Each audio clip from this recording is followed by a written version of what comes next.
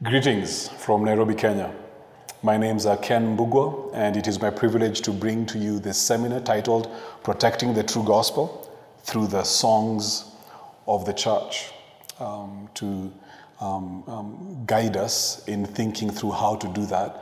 I want us to focus on Colossians and chapter 3, verse 16. So if you have your Bibles, which you should because you're in the comfort of your homes or your church, let me give you some time to turn to Colossians and chapter 3 and verse 16. I'll be reading from the English Standard Version. Colossians chapter 3, verse 16.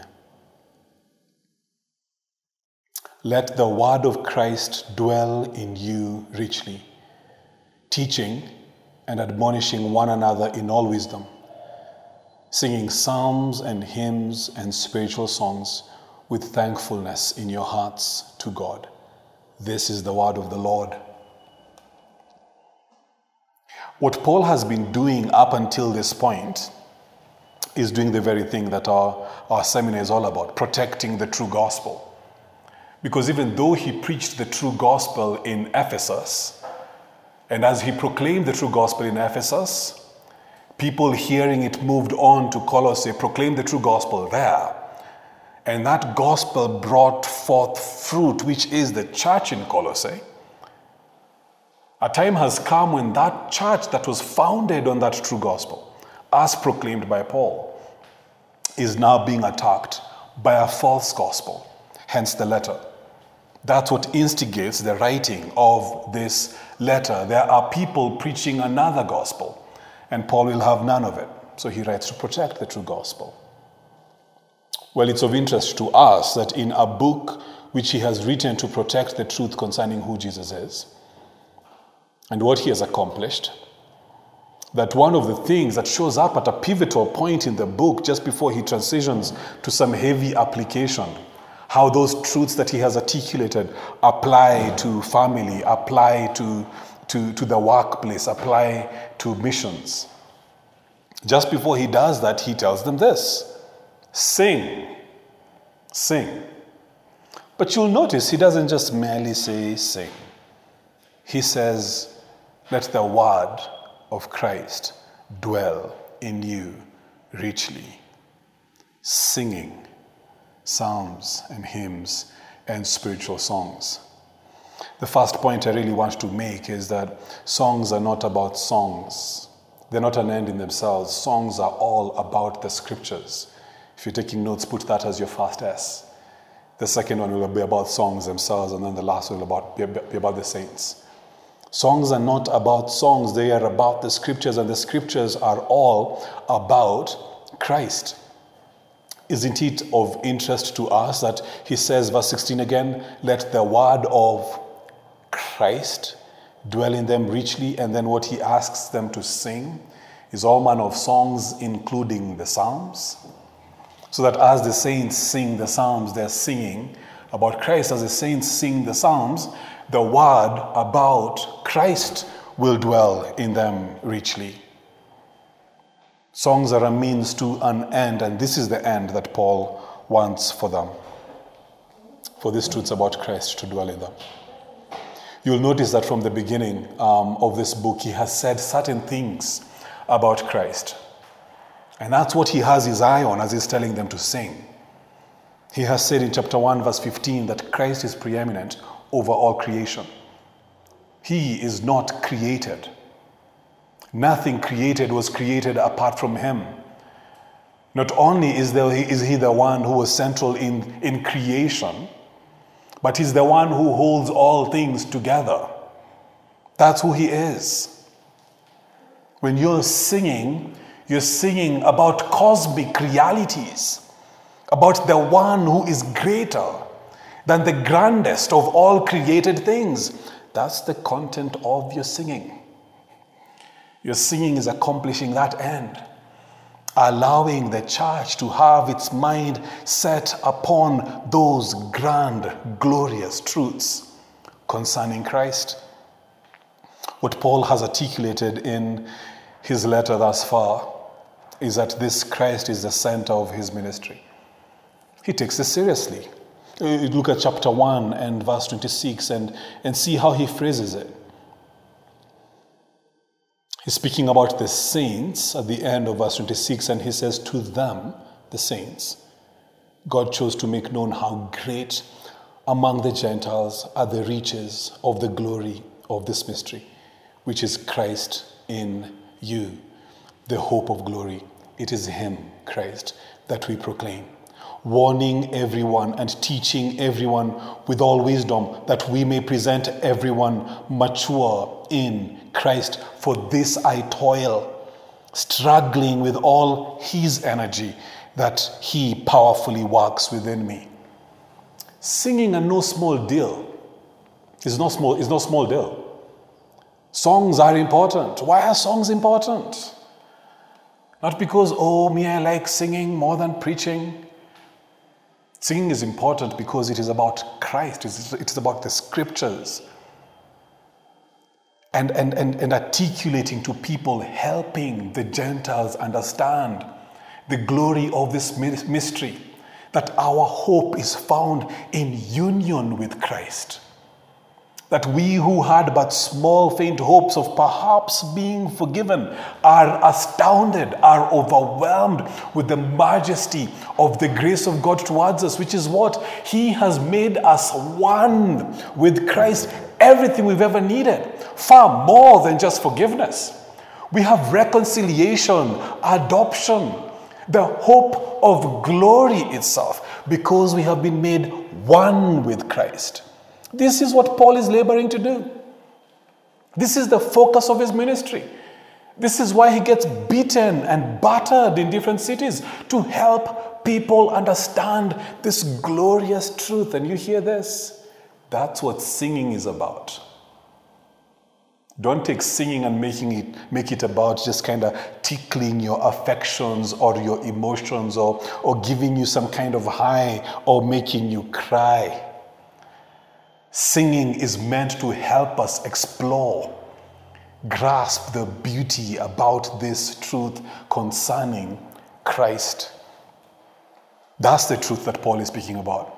That truth that he was guarding. This is who Jesus is. He is all you need. You are complete in him. He wants them to sing about it in church.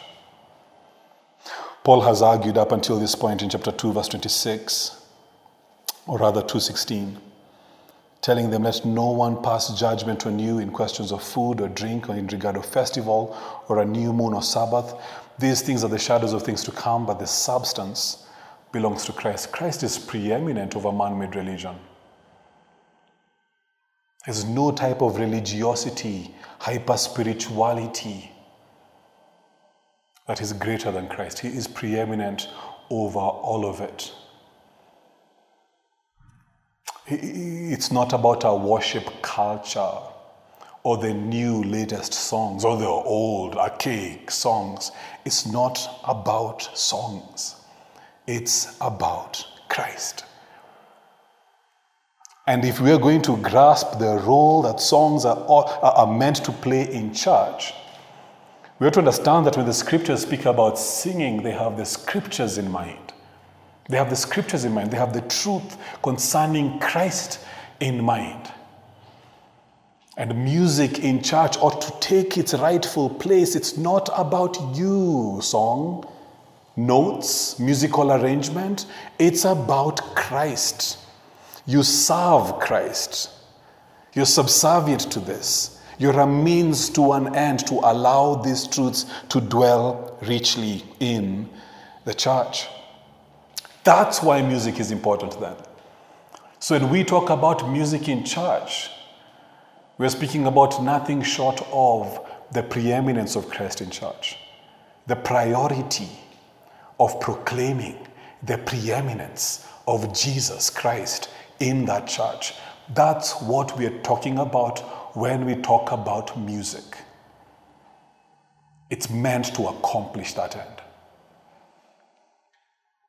So it would be super weird for us then to be all about preaching but not about singing, because it's not really about preaching, nor is it about singing. It's about Christ. So pastor, If you are all about preparing your sermon during the week, would I exhort you to also be diligent in preparing the songs that your people are going to sing? If it is the elders who are in charge of teaching, right, the biblical qualifications apt to teach, the gifts given to the church, right, for what purposes? So that the saints might be equipped as the word of God is taught. Well, let us understand and grasp this. One of the basic ways in which that is actually taking place is through the music that is being sung. And if you, oh pastor, want these truths you have labored hard to mine out of God's word, to articulate who Jesus is in your preaching, work as hard to identify the songs, the right songs that will help your people dwell upon those same truths. It's quite interesting when you talk about singing, right, to notice that when Paul is speaking about the gospel, these words about Christ, this word concerning Christ, he wants it to be guarded in a certain place. It's not just merely in the books that have been written where arguments have been made that are accurate. He wants the truths about Christ to be guarded in the life of the saints. He wants those truths to dwell in them richly. That's where he wants those truths safeguarded. Articles are awesome, I read them. Books are awesome, I am trying to read them. Seminaries are amazing. I hope one day I make it through some MA program, maybe a 10-year target here. But you notice this, God wants those truths concerning who Jesus is, not in books, in libraries. He wants them in the life of the church. He wants those truths to dwell inside the saints.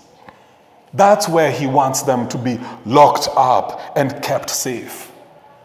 So that whereas we could be able to argue and articulate that God is good, God is sovereign, he wants those truths in the lives of the saints being articulated in songs, where we are singing about a good and gracious King.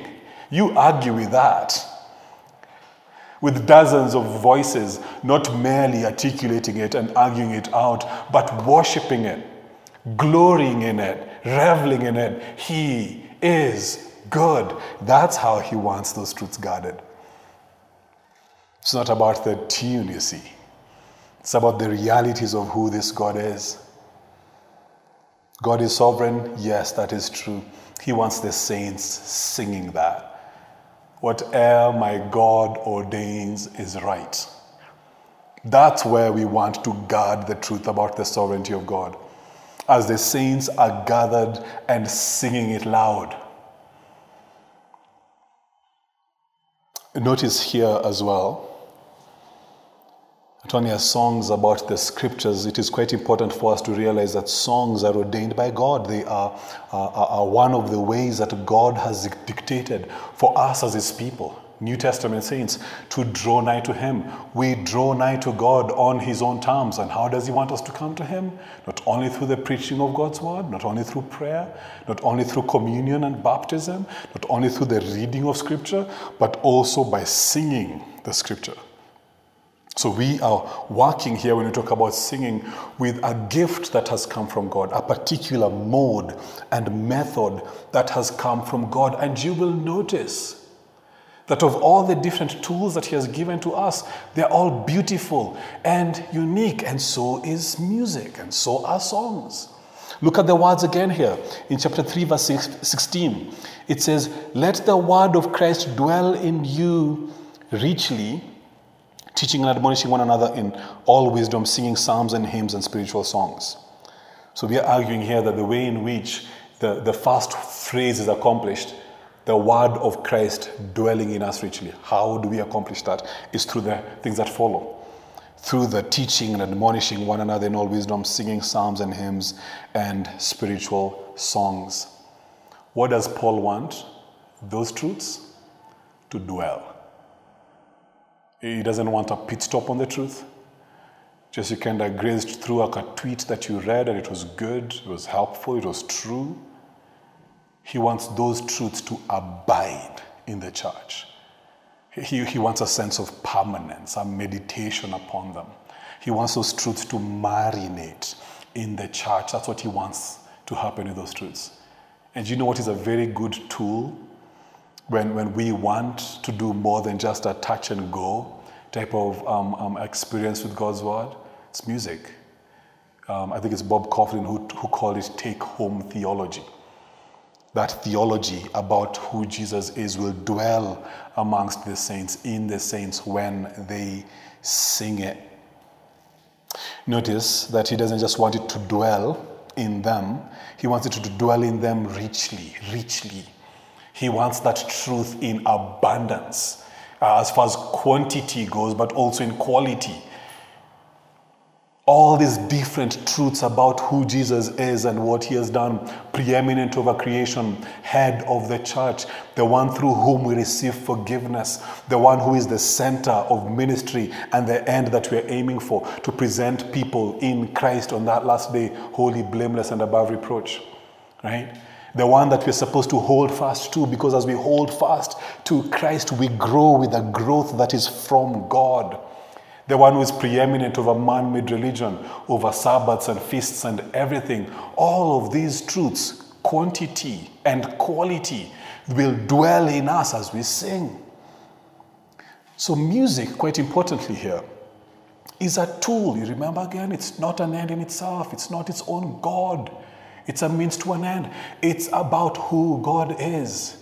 It's supposed to be serving truth, not the other way around. It's supposed to be serving truth. But notice this, it is uniquely equipped, shaped to accomplish that end of allowing that truth to dwell amongst the saints as they are humming it all week long. What are they supposed to be humming? Truth. In quantity. All of these different truths packed into tunes, melodies, harmonies that allow God's people to sit on it, marinate on it. But all of the richness of those truths as well. As we process the fact that if we have Christ, heaven has nothing more to give. I still remember a couple that got married last year during COVID, and because there were some of the early couples, COVID had just kind of begun, lockdown was on, and because they chose to continue and get married with a very small crowd, the news, the media got wind of it and interviewed them. And I was so proud of those two members of the church as they found different ways of weaving in the gospel into that interview to make sure as much of it goes forth as possible. And as they were being asked, like, why did they cancel their wedding? Why didn't they push it? This is such a sad, gloomy event, because they did have to actually get married then. They couldn't move it. They quoted in speech the words of a song, and they said, we believe that whatever God ordains is right, and we know that he never will deceive us, right? And they go on, and I'm just like, look, they are articulating rich truths about who God is, right, on media, national media. How is it that they manage to grasp such rich truths and articulate them so well? Through good songs. Through good songs. That's a song that has served its purpose. What's its purpose? To allow the truths about Christ to dwell in those two richly. That's the end. That's the aim. Notice lastly here then, right, if we understand that songs are to serve the scriptures, for it is about the word of Christ, it is not about songs. If we understand that songs are a unique gift given to us to allow us to guard that truth, we then as a church ought to respond in certain ways. We ought to understand first and foremost that singing is discipling. Singing is discipling. When we talk about guarding that truth, we have said we want it guarded in the hearts of the saints as they sing it out. You'll also understand that we want that truth guarded in the church in the way the saints are actually living out their lives. Because Colossians doesn't end with chapter 3, verse 17, does it? It continues on. It continues on. It continues on to speak to husbands, continues on to speak to wives, and then children, and then those who are in authority as far as the workplace goes, and those who are under authority, and then to speak about the church in regards to missions, right? Pray for us that doors might be open, and then speak to the church about how to maximize the opportunities, to allow every word that is in their mouths, right, to be seasoned with grace.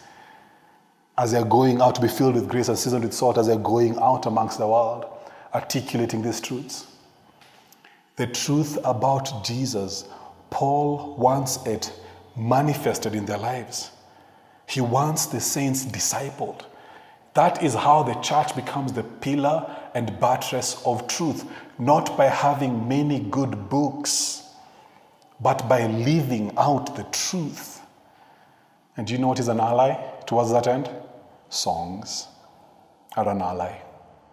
That's why he wants those truths about Christ to be sung by the saints, that he wants to live out those truths in their marriages, in their families, in their workplace, and in the mission field. So are you trying to disciple your people? Are you trying to help them look more like Christ? What songs do they sing? What songs do they sing? Are we singing about the Trinity, right? Are we singing songs not only about celebration and joy and adoration, but also songs of lamentation, teaching our people a theology for suffering? I find it very interesting that in the night, what is given in the Psalms is a song in the night. So that you know what, when suffering comes and when the cloud, right, surrounds the church, they're singing still. Because they've been well discipled. We still know God is good, even though we're experiencing a bitter providence now. How will they learn such important truths for such critical times? Through the songs that they sing. We are discipling them through that. I remember our last year here at Emmanuel Baptist Church was easily the hardest year we've ever had. And what we marvel at even now is that when last year, when we were at the bottom of the valley, there's still many different ways in which we're suffering now. But when we were in the bottom of the valley, when we were covered with that thick cloud of death, because we lost precious loved ones before COVID even hit. You might not see us just because of how dark that cloud that was hanging over the church is. But you know what? You could hear us. You could hear us, even if you couldn't see us. And you could hear us because of the songs that God gave us. So that song, "Whate'er the Lord ordains is right," became an anthem. We were not worried about over-singing it. It was the song that God gave to us. The Ancient of Days, right? Why do the nations rage? This reality that the Ancient of Days is still with us, he's still holding on to us, became an anthem for this church. Music disciples us about how to go through all manner of times. Teaches about sanctification, about suffering, about the privilege that we have of being forgiven. Music is doing that. And it can do the opposite as well, right? It can communicate the wrong things about the Christian life or about who God is. When you think about the work of missions itself, how are we going to not only proclaim the truth, but long after we have left the mission field, allow those people to continue to abide in the truth? Allow that truth to be guarded in amongst those saints. The music, the preachings that you preached were all important. The men that you raised are all important. But listen, the music that you left that church with is meant to communicate those truths long after you have left. That was certainly the case with my grandmother. Right? She belongs to the Presbyterian. She passed away. She's with the Lord now. The Presbyterian Church of East Africa, PCEA. And the missionaries who planted those churches back in the day were from Scotland. They brought over rich doctrine, right? The word of Christ richly. That's what they brought over, right? And long after they had left, because I've never met any of them, right? They left decades ago. My grandma would still be singing songs that are powerful, that are just filled with scripture. I remember quite specifically how she would sing the song, and I just went back to see exactly what that song was. It's actually the words of Psalm 23. Psalm 23. And she would sing it in the house. Her son, my dad, would sing it as well. And it was a song that would be sung to the tune of Danny Boy, an Irish tune. So the Scots and the Irish here must have agreed or made peace. So there was a truce of sorts back in the day, because the Scottish Presbyterians were clearly using an Irish tune to catechize and disciple the saints. And she would sing, Mwathani Ngai newe mureithi wakwa, adeithagia ta ta ta ta ta ta. Beautiful tune, used to serve many different truths. But way back when, God's word being put to tune, long after the missionaries have left, abiding in my grandmother's heart. And she continues to sing it. And that whole generation, we call them shoshos, our grandmothers. I've said this many, many times. If you listen to them speak, the hope that they have about the eternity, the confidence that they have in what Christ has done for them, the theology of suffering that they possess is far superior to anything we're experiencing today. Anything we're experiencing today. How was that the case? It wasn't just merely about what was preached. It was also about the songs that they sang. So we then as churches, if we desire to see God's truth guarded, we must be aware. We must be aware of the privilege that we have to be able to sing, of the unique tool that songs are.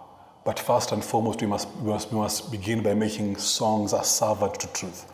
They're not above truth, they're servants of truth. If we use songs to merely move the affections of people by disregarding truth or by making themselves equal with truth, we are teaching our people the wrong thing.